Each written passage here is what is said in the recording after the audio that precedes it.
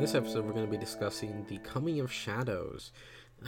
This is episode 9 of Babylon 5 Season 2, and may I say, what an episode. This is fan-freaking-tastic. This is, honestly, I think probably the best episode that we've had to date. This is phenomenal, and it's always been one of my favorites, easily in my top 10 to 20 episodes.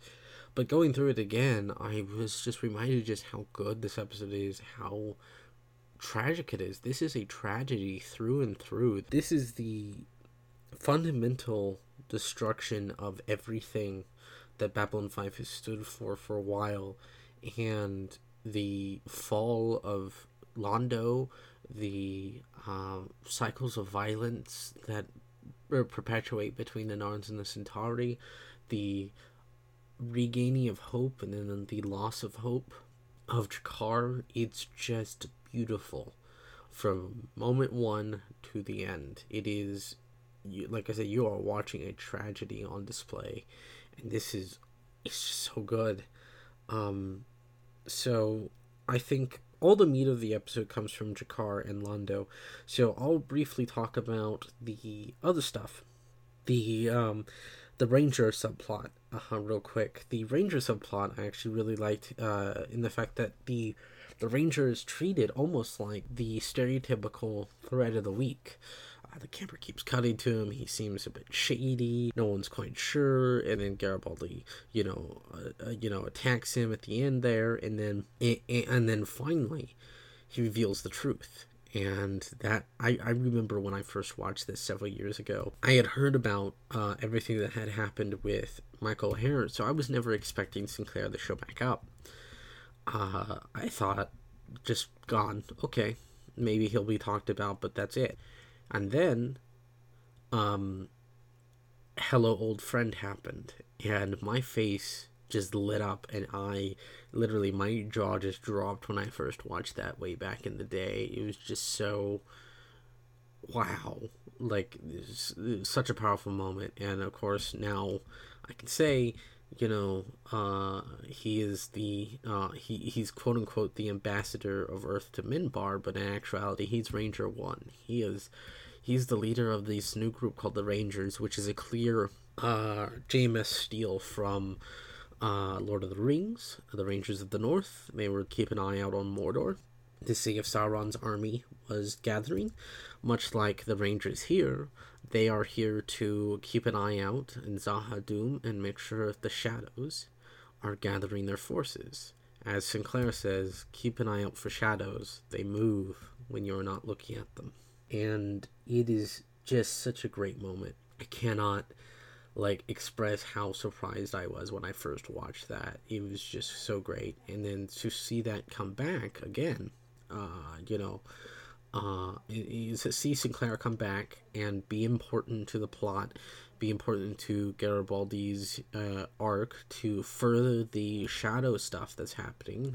I can no longer just call them Morden's associates. Now I can officially say, yeah, they're called the Shadows. As mentioned in Signs of Importance, the shadows come for us all. It's just great to see him. And seeing stuff set up for him is great. And then, it's not really a spoiler when I say that he'll be back again. It'll be at least one more time, and then he'll be mentioned several times. Sinclair is still an important character to this series. Even if Michael O'Hare had to leave due to medical problems, he's still, the character is still important. It won't just disappear. Many shows would just have the characters disappear and not mean anything anymore. No, the character still matters. It's still really, really important to where the story is going. And I like that Garibaldi just immediately, the moment he finds out Sinclair is behind it, just without a second thought, okay, I'll help the Rangers. And when he promised Sinclair he wouldn't tell anyone, so when Sheridan asked, he's like, I gave my word I wouldn't say. He's like, how do I know if I can trust this source? And he's like, let's just say he comes highly recommended. So it's just, that was phenomenal. It's great. This entire episode is just freaking tastic all the way around. It's just hard to express how much I love this episode. This episode is phenomenal. It's not my favorite episode. There are a lot of better episodes. Like I said, B5 gets fucking amazing later on, and my favorite episode is later this season. We're slowly getting there. So the entire ordeal with Londo and Jakar, this is the big meat of the episode. And the main theme is trying to make amends for what you've done and regret. And Londo makes a mistake. He's been making mistakes, but he continues to make mistakes again. He's gotten in too deep, at least he thinks. And Rifa is an idiot. Rifa is this young, naive politician who thinks he understands how the world works. And he's going to instigate all these political changes, and he's arranged to make sure that they're all going to happen. And Londo just has to help. Just has to make sure it all goes according to plan. And basically, he's using Londo as a scapegoat because he noticed that Londo will have the speech that talks about everything that will happen. And so if anything bad happens, it can be levied at Londo. And Londo knows this and goes with it because he feels like he can rein Rifa in. Rifa and the New Guard are young, ambitious, strong-willed, but they don't think about the consequences of their actions. Londo's older, experienced, has seen the horrors of war before, and knows the pain and anguish that comes from political upheaval, and is willing to go along with it if he can course correct them, because he wants the Centauri to return to being conquerors. There's no doubt about that. He wants a return to glory, but he doesn't want it to be mindless, like Rifa wants. As we see when the colonists are taken prisoner, Londo is given a speech that basically says, yeah, we're going to put them in camps and in delayed correctly, internment camps, late forced labor camps. It's not at all good, and Londo can't object to that. He knows exactly what they are, and you just watch his face. His face is just in anguish. And the moment Sheridan comes in and says that Earth is going to be sending observers to make sure that the prisoners are treated fairly and that we're not looking for another war, so I suggest you let them through, that is when Londo is given the ammunition to cheat his way around. Once again, it's more about how you say something rather than what you say. So in order to avoid the observers, he's willing to find a way to release the prisoners and see them safely return to the Narn homeworld in exchange for Earth not sending observers. This is basically a compromise. It is entirely a compromise, and one that probably the new Centauri government, the young New Guard that doesn't think about the consequences of their own actions, especially with a young nephew of the Centauri Emperor taking the throne, who sees the world much like we do, according to Rifa, it's not going to be something that's going to be really positive for the Centauri to see, but Londo seizes the opportunity to cheat his way around it, to try and make a difference, which is exactly what the main theme of the story is. Emperor Turhan, or just the Emperor as he's referred to in this episode, is done with pretense. He's just done. He's fed up with it. He refuses to wear the wig, the big Centauri wig, because supposedly, however bigger your hair is, is determining of your status. Well, he doesn't wear it. He's balding and he doesn't care. He's not here as the Emperor.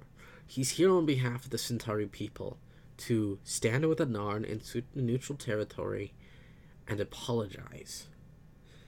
And he doesn't get to. And all he feels is regret and remorse, and he feels like he hasn't chosen anything. That wonderful scene with Sheridan when he's talking to him in the observation deck, where Sheridan talks about the way of the warrior and the advice his dad gave him. He says, everything was chosen for me. I've never actually made any choices in my life. Everything was set out, pre-planned, and set out before me. So that's what I did. I did what was expected of me. And now I find at the end of my life, I'm wanting to choose what I want to do. And living with regret is a hard thing. It's something that a lot of people have to deal with in their lives. And you want to make amends and try and get rid of that regret as much as possible. And you have to choose to do it. Some people choose to live with the regret. And that brings us into one of the other themes, which is choice. Londo feels like he's backed into a corner. He has to side with Rifa's new order because he very well could get murdered, if he does not comply with Rifa. Rifa's new glorious Centauri Republic, the great lion of the galaxy, is in with the new, out with the old. And Londo's old. He's siding with the new. He's siding with the young to stay alive. And he realizes that if he doesn't, he may just well get killed. And, that horrible moment where he said, just pick a target. And he realizes he can use his deal with Morden to strike a victory and preemptively gain the throne for the nephew of the Emperor, one Cartagia. That if he does this, his loyalty to Rifa's side is guaranteed. And as Vir says, in Londo's I have no choice, and Vir is no, you always have a choice. You don't have to do this. And Vir, what's wonderful about Vir is he's this bumbling buffoon, is what he appears to be.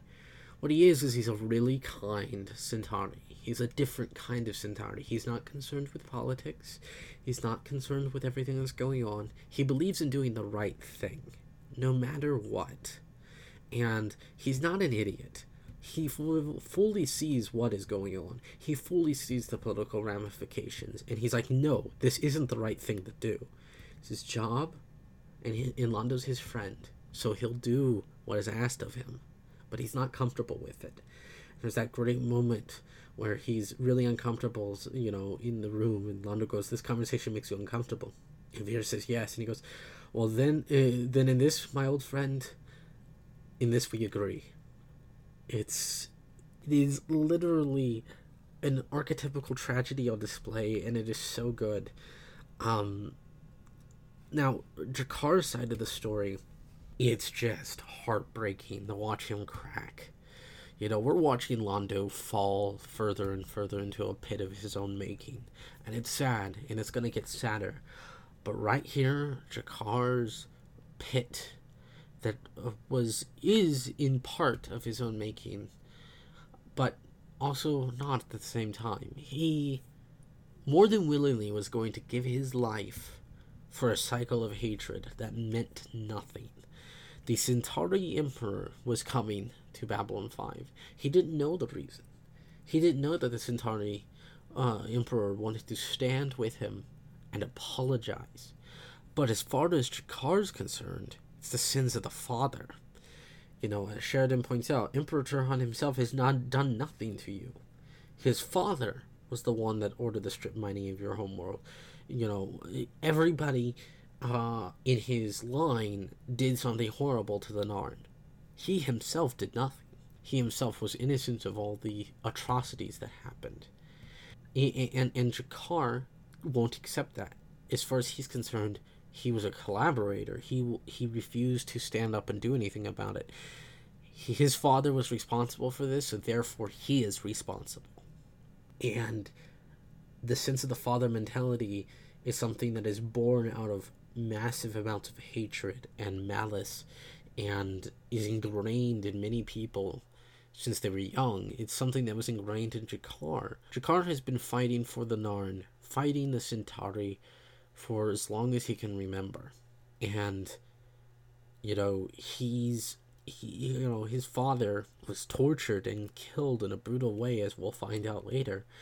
He's carrying a lot of anger and resentment to the Centauri, understandably.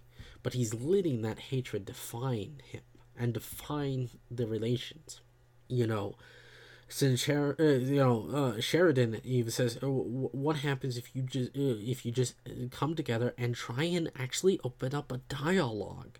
And Jakar will have none of it because he believes the best way to help his people is to kill the Emperor. Despite the fact that killing the Emperor would do nothing. And matter of fact, killing the Emperor, because of what we know about everything that's going on with Rifa and everything, is going to make it worse.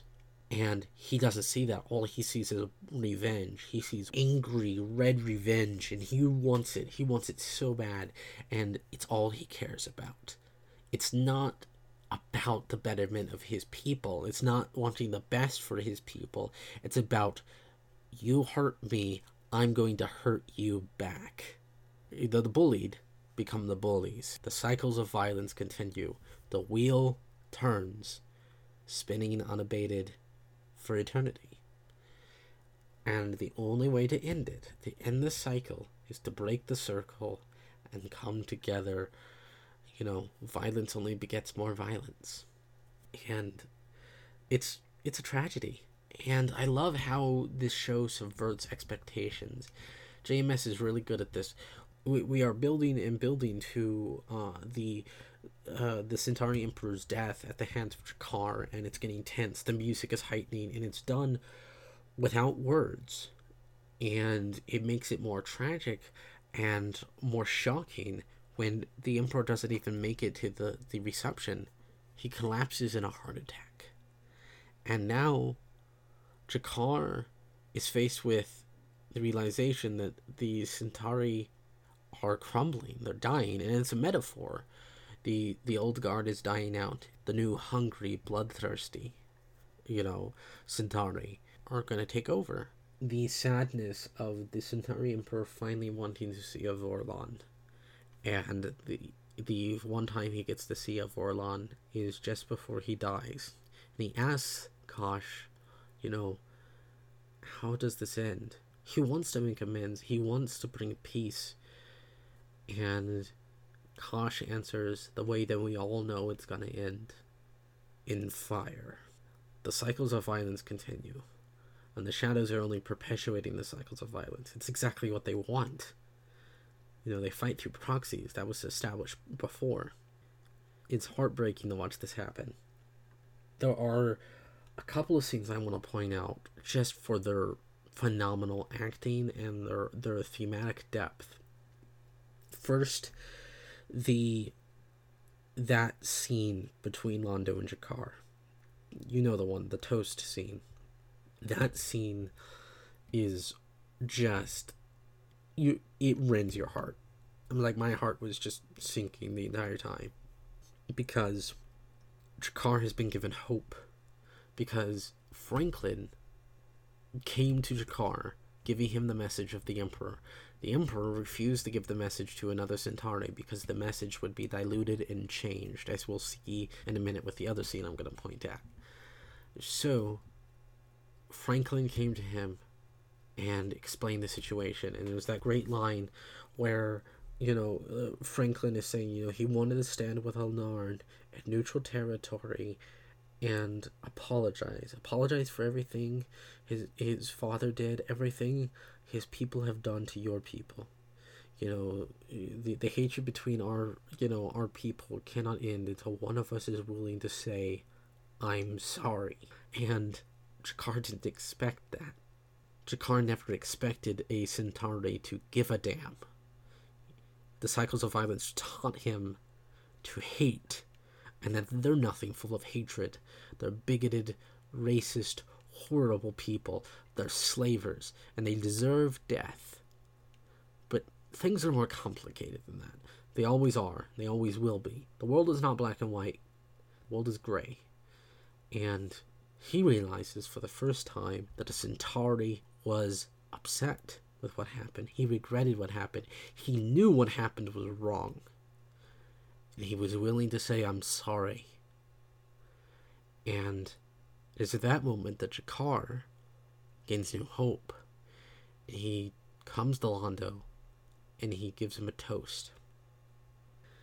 And, Franklin had told him, the biggest tragedy of the whole damn story may be that he never realized that a Centauri may feel something, feel sorry for what happened.